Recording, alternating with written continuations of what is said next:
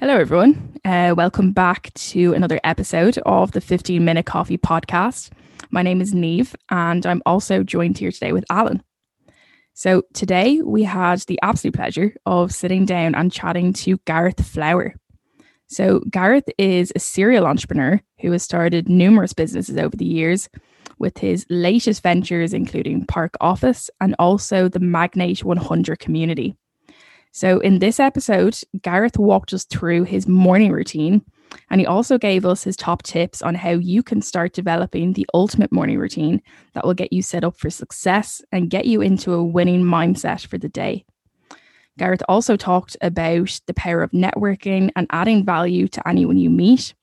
We also spoke about the Magnate community, in which Gareth let us in on a very special announcement in which you will have to listen to the full episode to find out what that is. So this sounds like something you're interested in. Without further ado, let's get into it.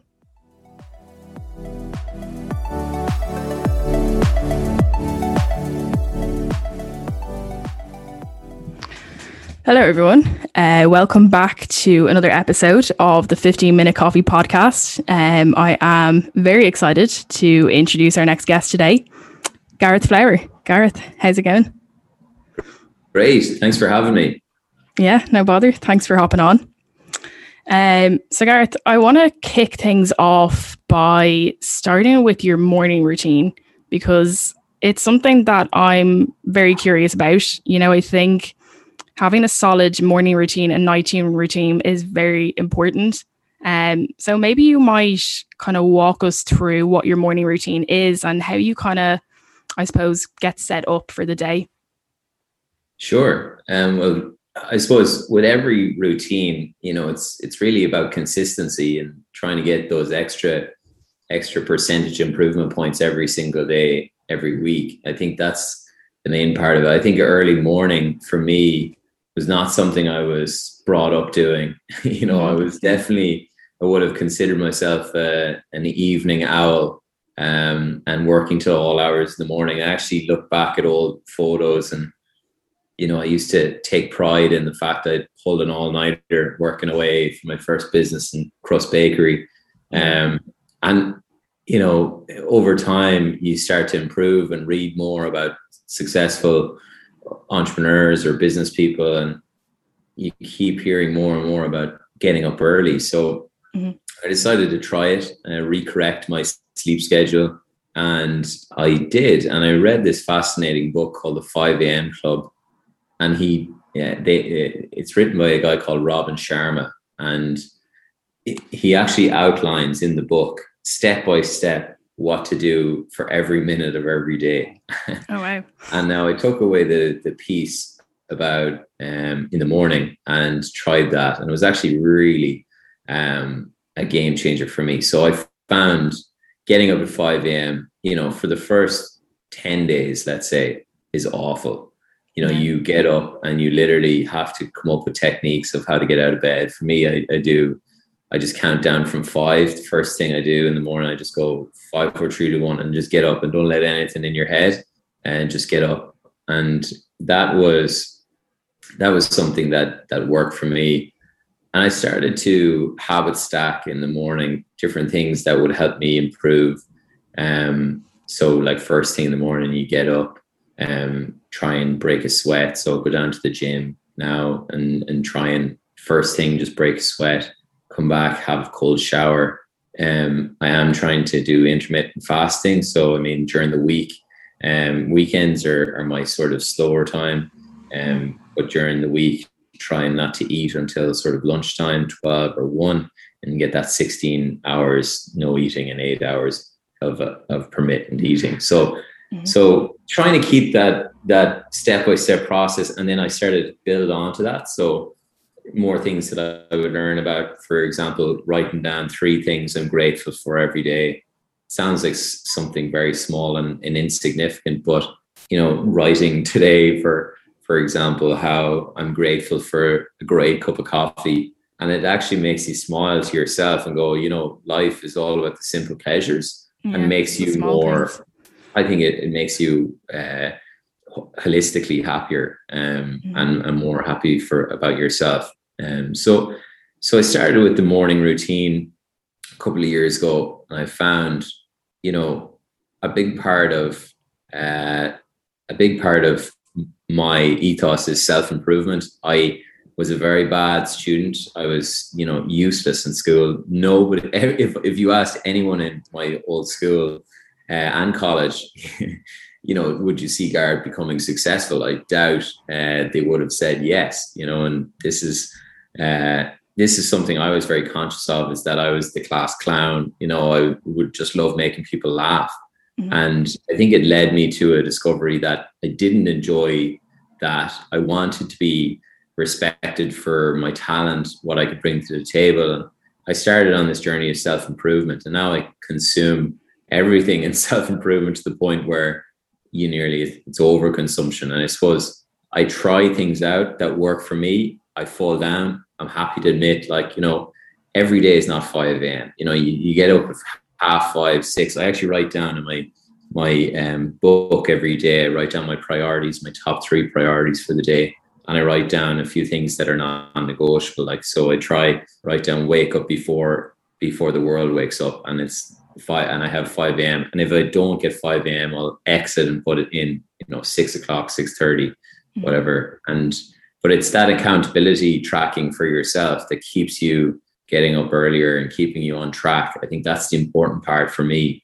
It's not like being 100% perfect every single day. It's just trying to keep you back on track and bounce, like almost in a ring. You have the ring ropes, just you're bouncing back into the ring and you're still in the game. And I think sometimes if people don't have a routine, they'll do a couple of months, couple of years of incredible work or days, etc., and then they'll fall off because they don't have that sort of set routine. They're working off the adrenaline of the exciting project they're on at that time. Yeah. Have you noticed any benefits, I suppose, from waking up early? Because I know you kind of said that it's only kind of in recent years that you've started waking up at, is it 5 a.m.? But how is that kind of, I suppose, have you noticed any positive effects from waking up earlier? Oh, I think they're amazing. I think in terms of self-improvement, if you have the willpower to get up at that hour, you start feel more confident in yourself. You start to,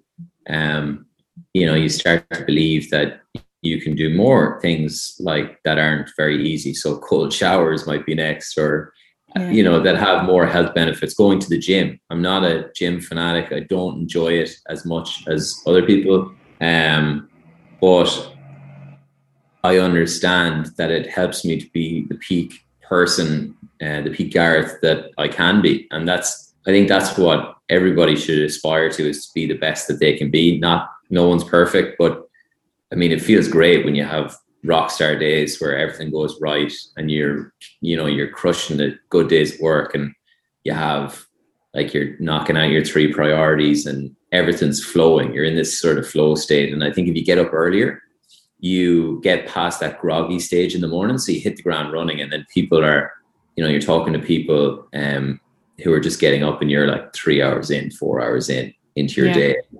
You're kind of you kind of make people think, okay, geez, this guy's really on it, So,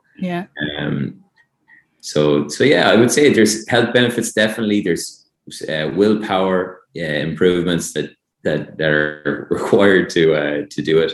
And then I think just in terms of clarity and that sense of fulfillment, you feel more fulfilled if you're getting more done every day. So moving on a small bit, Gareth, I'd love to talk a bit about the network that you've built around you.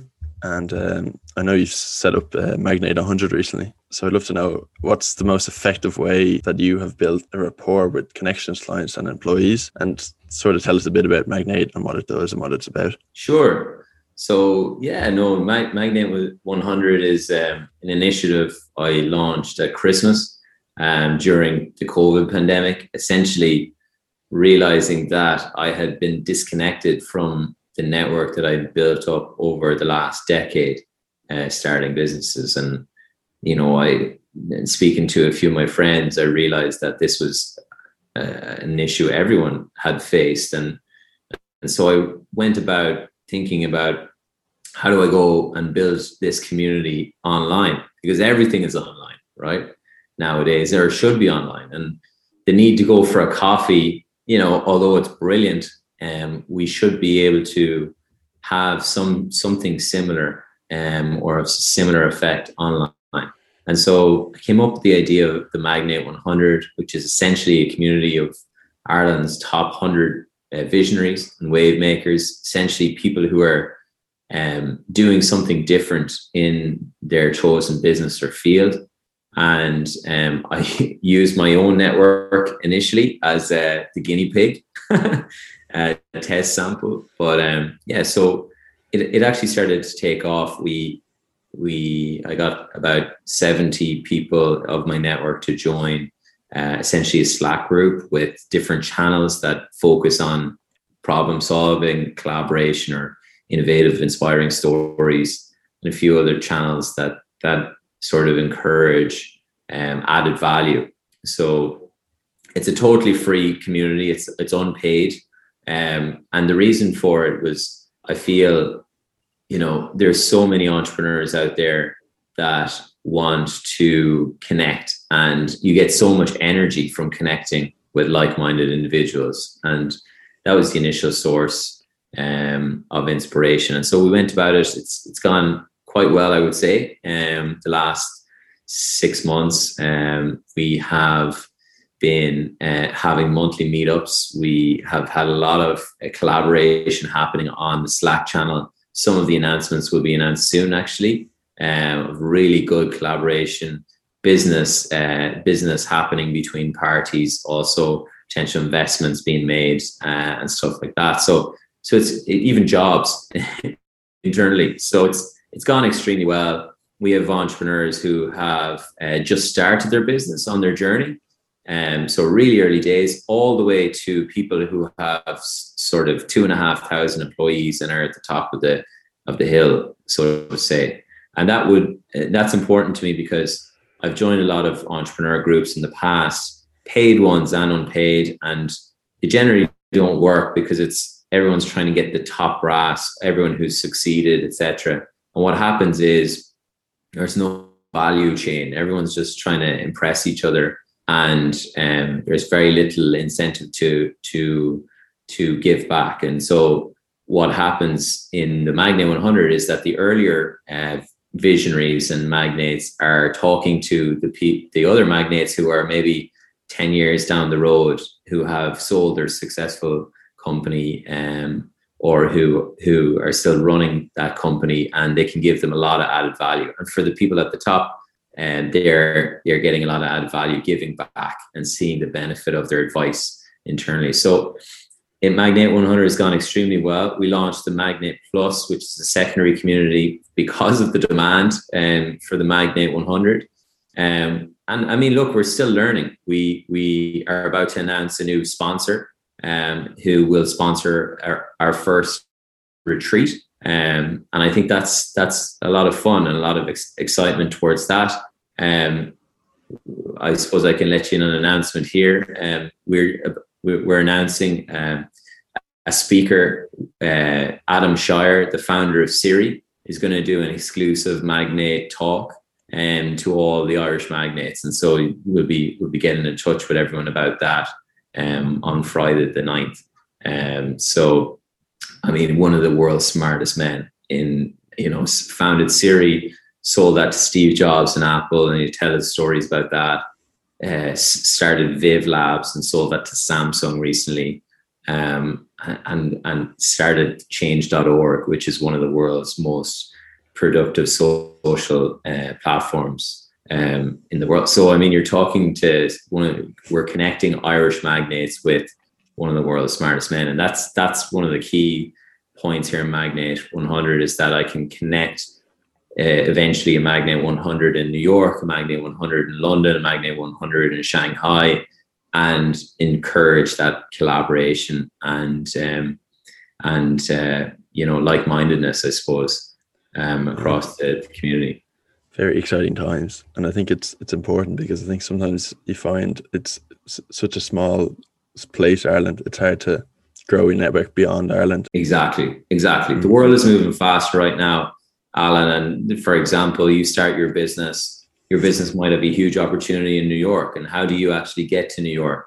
There's, if I can connect you with people over here that can do that and open doors for you, and vice versa, once you make it, you can help some other Chuck, coming in the door Game changer. and help them out, and that's what it's all about. I actually get a lot of value from hearing people already saying how it's helped them in their business. Yeah, you spoke a small bit about added value there. Do you find that's the most important sort of factor when you're connecting with people and when you're building connections with people? I think so. I think you can get in the door and meet people on a one-time basis, and it can be very transactional. And I think a lot of people don't think about the added value factor there. So, for example, you hear the norm, which is, oh, this person is a very successful person. I need to get him or her as an advisor. And, I think you have to understand the value there is, first, is this an exciting space for them? Second, will they be interested to work with a younger entrepreneur? Third, what's their time schedule like? You have to understand, this might be just a very infrequent thing, but a lot of people go up and ask a lot up front without understanding what's potentially available on their side, so that they get added value, but it's not too much of a time suck or sacrifice for them. I think you have to think about added value in everything you do. What's the solution you're building? How does it add value?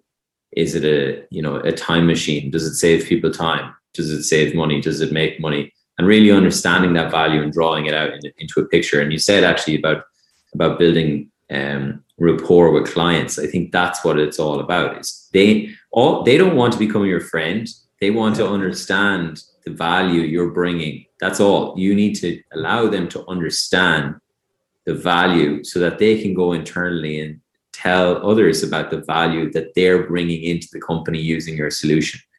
If you can't dictate that value, you might get a few transactional opportunities, but I think long term, understanding that added value across customers, across investors, shareholders, mentors, family, it's important.